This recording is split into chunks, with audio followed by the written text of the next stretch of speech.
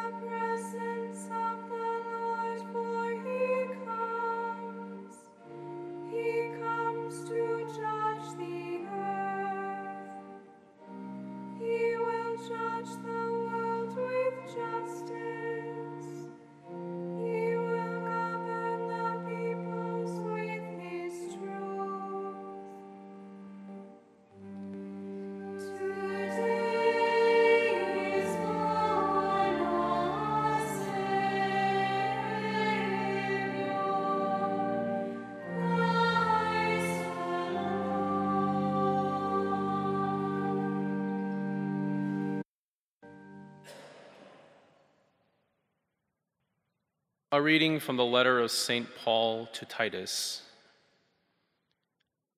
Beloved, the grace of God has appeared, saving all, and training us to reject godless ways and worldly desires, and to live temperately, justly, and devoutly in this age, as we await the blessed hope, the appearance of the glory of our great God and Savior, Jesus Christ, who gave himself for us to deliver us from all lawlessness, and to cleanse for himself a people as his own, eager to do what is good. Verbum Domini.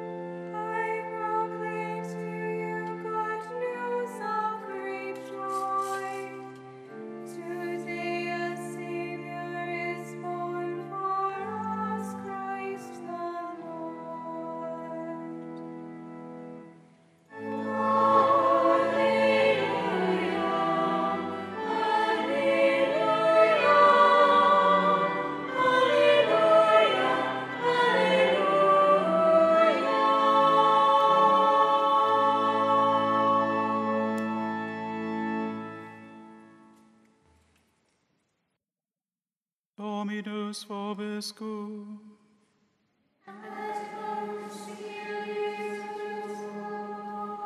Lectio Sancti Evangelii secundum Luca.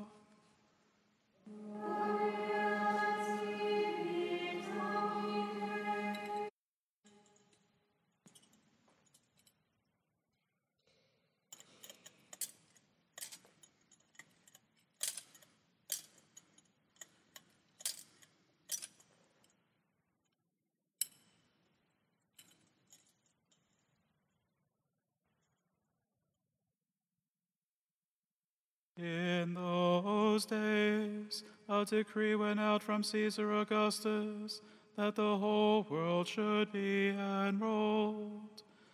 This was the first enrollment when Quirinius was governor of Syria. So all went to be enrolled, each to his own town. And Joseph too went up from Galilee, from the town of Nazareth to Judea, to the city of David that is called Bethlehem, because he was of the house and family of David, to be enrolled with Mary his betrothed, who was with child. While they were there, the time came for her to have her child, and she gave birth to her firstborn son. She wrapped him in swaddling clothes and laid him in a manger, because there was no room for them in the inn. Now there were shepherds in that region living in the fields, and keeping the night watch over their flock. The angel of the Lord appeared to them, and the glory of the Lord shone around them, and they were struck with great fear.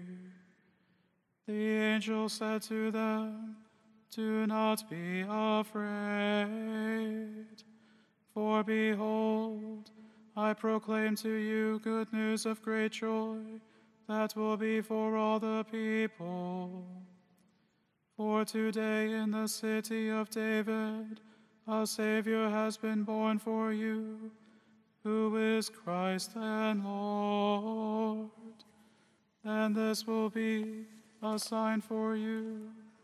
You will find an infant wrapped in swaddling clothes and lying in a manger.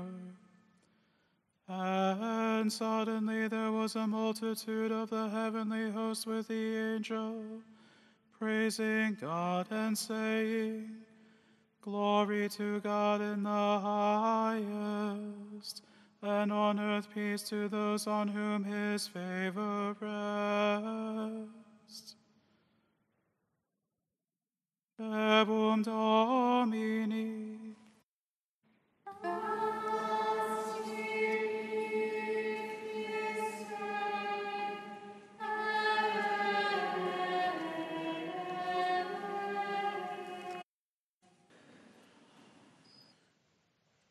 The people who walked in darkness have seen a great light.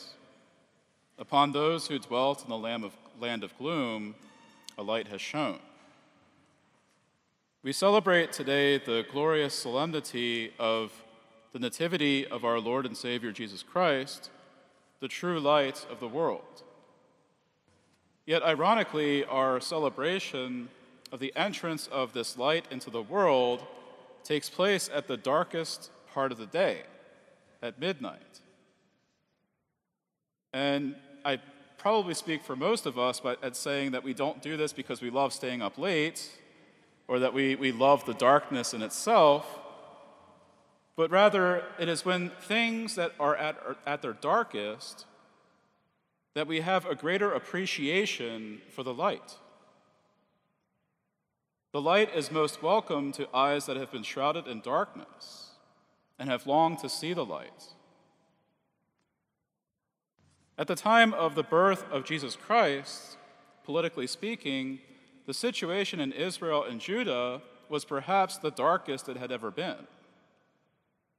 The people were ever aware of God's promise to King David in 2 Samuel 7, that the kingdom of David would be an everlasting kingdom and that his offspring would reign forever. Yet the reign of the kings of Judah, who belonged to David's line, seemingly came to an end. And when we speak nowadays about the Babylonian captivity, the Babylonian conquest of Judah, the destruction of the temple in Jerusalem, and the exile of the Jewish people into pagan territory, we do not really fully grasp how earth-shattering this event was for the Jewish people. And although there was a brief restoration after the exile, this is shortly followed afterwards by then the conquest by another pagan nation, by the Romans, and the establishment of the rule of the emperor. And so it might have seemed to the people of Judah that God's promise of an everlasting Davidic kingdom would go unfulfilled. Yet, of course, we know that God never leaves a promise unfulfilled. God never leaves a promise unfulfilled. God is always faithful to his word. Even when we are unfaithful, God is always faithful. And although the Jewish people would have to wait for hundreds and hundreds of years, the coming of the promised Messiah, the offspring of David, the shoot from the stump of Jesse, the Prince of Peace, would bring about the definitive reign of a Davidic king ruling from the throne of David, whose kingdom of peace would last forever. This would be the fulfillment, the definitive fulfillment of 2 Samuel 7. God is always faithful to his promise. The prophets before the Babylonian exile and leading up to it prophesied time and again that the Messiah would come. And we heard some of these prophecies all throughout at least the last 7 days. We've heard some of these prophecies of the coming of the Messiah. And then the prophets, after the exile, after the people were taken into exile, they picked up this message of the coming of the Messiah. They continued to predict his coming, including a prophecy of the forerunner of the Lord, John the Baptist. Even his coming was prophesied in the spirit and power of Elijah. And these messages of hope regarding the coming of the Messiah were usually sprinkled throughout numerous calls for repentance, calls for conversion, and warnings of destruction if they did not repent. It was because of their sin that was leading them to destruction. The prophets continually had to call the people back. They had to call the leaders back from idolatry and from other grievous sins. The kings of Judah, those of the line of David, were a mixed bag. Some of them were wicked kings, that they led the people into pagan idol worship. They set up temples and altars to these false gods. Whereas others were good and faithful kings who would then lead the people back to authentic worship of God, smashing the pagan temples and the altars that their fathers had set up. But overall, the people of the kingdoms of Israel and Judah, and at the time there were two kingdoms. There was the northern kingdom of Israel and the southern kingdom of Judah. And these kingdoms failed to heed the words of the prophets, and they were unfaithful to their covenant with the Lord. And so Israel was conquered by the Assyrians, ultimately in 722 BC, while Judah was conquered by the Babylonians in 587 BC. This was something that was warned by the prophets. If they did not turn away from sin and repent and turn back to the worship of the one true God, they would be defeated. They would be taken into exile. The earthly reign of the Davidic kings then, at this point, was brought to an end. And things would have seemed very dark for the people of Judah. Yet it was necessary that the earthly reign of these Davidic kings in the line of David to come to an end, so that when the light of the world, the Messiah, comes, he might establish a heavenly kingdom. And that was a common misconception among the people at the time, that he had come to restore the earthly Davidic kingdom. No, he came to establish a heavenly, everlasting Davidic kingdom. He says to Pontius Pilate later on, "My kingdom is not of this world." And the coming of the Son of God in the flesh is not accompanied by all sorts of pomp and circumstance. We look at the infant Jesus, he's not dressed in fine purple garments, like would have been common for royalty at the time. His birth was not announced to the entire world, and he was not even announced to the religious leaders. You would think that the angels would have appeared to the religious leaders and told them that the Messiah was coming. But rather, the angels appeared to poor, simple shepherds, tending their flocks in the fields. And in announcing the newborn king to the shepherds, the angel gives them the sign of his birth. It's a sign of contradiction. This child, who is King of Kings and Lord of Lords, who is destined to be ruler of the universe, is dressed not in fine garments, but in swaddling clothes. He is an infant wrapped in swaddling clothes. He is placed not in an ornate palace with an illustrious throne, but in a mere feeding trough for animals. This is the King of Kings and the Lord of Lords, placed in a feeding trough. Perhaps an early indication that he would become food in the Holy Eucharist for the members of his church. From his very birth, Jesus already demonstrates to all of us what he would later say to his apostles. I have come not to be served, but to serve, and to give my life as a ransom for many. As Venerable Fulton Sheen puts it so beautifully in his book, Life of Christ, every other person came into this world or comes into this world to live. He came into it to die.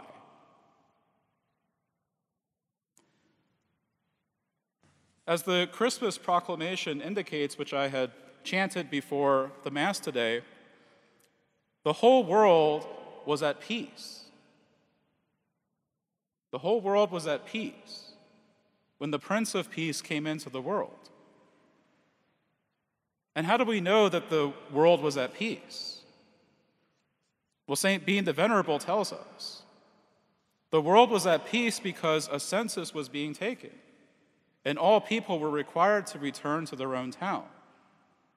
And this can only take place during a time of peace and not of war. And so it is fitting that the Prince of Peace should be born into a world at peace. And this is yet another sign that Jesus has come to bring lasting peace, a peace that only Christ can give, a peace that comes only from knowing and loving Jesus and turning away from sin. The angel also announces to the shepherds that the Savior is born in the city of David, in Bethlehem, where King David himself was born. And not only is this the fulfillment of the prophecy of Micah, that the Messiah should come from Bethlehem, but it is fitting that the new and everlasting David, the new and everlasting Davidic king, should be born in the city of David, should come from the same place as the first David. This newborn king has come not to continue an earthly Davidic kingship, like I said before, but to elevate it to a heavenly king, a heavenly throne. And those who are subject to Christ are not only the children of Israel, they don't just come from among the children of Israel, but also include Jews and Gentiles. Jesus Christ came first to save the Jews, but his salvation is ultimately offered to every person who repents and who believes in the gospel. St. Paul teaches us in the reading from Titus today that Jesus Christ has come not only to save, but to train us to reject godless ways, to reject godless ways and worldly desires, and to live temperately, justly, and devoutly in this age. So salvation is offered freely to each and every person. But there are strict requirements for those of us who wish to be saved. There is a response that is required on our part. We must separate from sin. I've said this in another homily, sin must be over here, we must be over here. It has to be as far as the east is from the west. That's how far our sins must be separated from us. Because there cannot be any sin in God's presence. In order for us to be able to stand before God, first of all at our judgment, but then to be with him in heaven, we have to be completely purified. And we begin our purification now, on earth. And we complete our purification, God willing, in purgatory. But you know that if you're in purgatory, you've made it. You got a brief period of time of purification, but you've made it. And so we must believe in and adhere to everything that the Lord teaches in the deposit of faith that has been handed down to us faithfully through the church, the perennial teaching of the church, which is inviolate, which does not change. The season of Advent was a reminder that while Christ came the first time in the flesh, in lowliness and humility as a little child, at his second coming, he will come in glory. And he will come to judge the living and the dead. And that's what we pray in the Creed. He will come again in glory to judge the living and the dead. And the just, those who have sought God's will, sought to do God's will and to obey his commandments, those who have availed themselves of the sacraments, those who have dedicated themselves to prayer, will have nothing to fear from the judgment.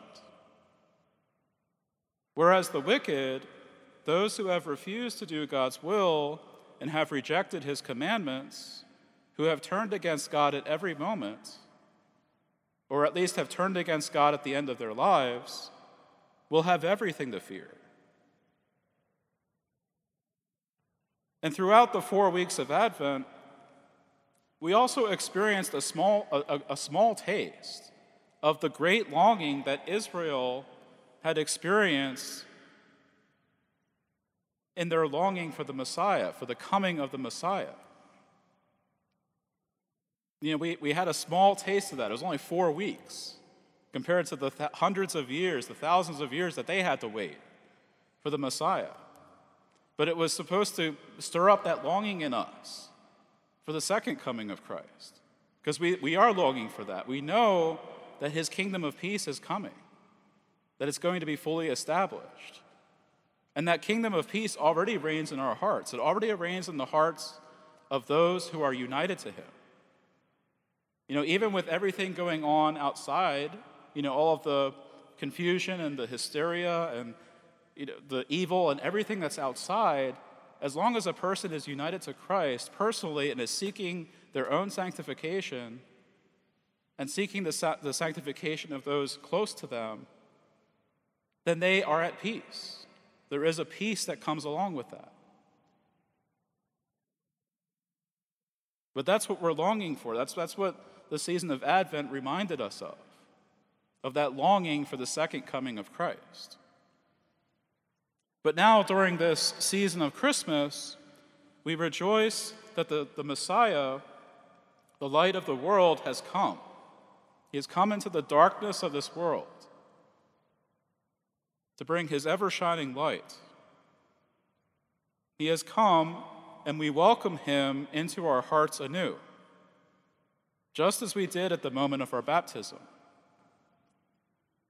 We praise and thank our God, our good and gracious God, for the gift of his presence among us, as he takes on our humanity and offers his life in sacrifice, so that we might, through his love and through his mercy, participate in his divinity.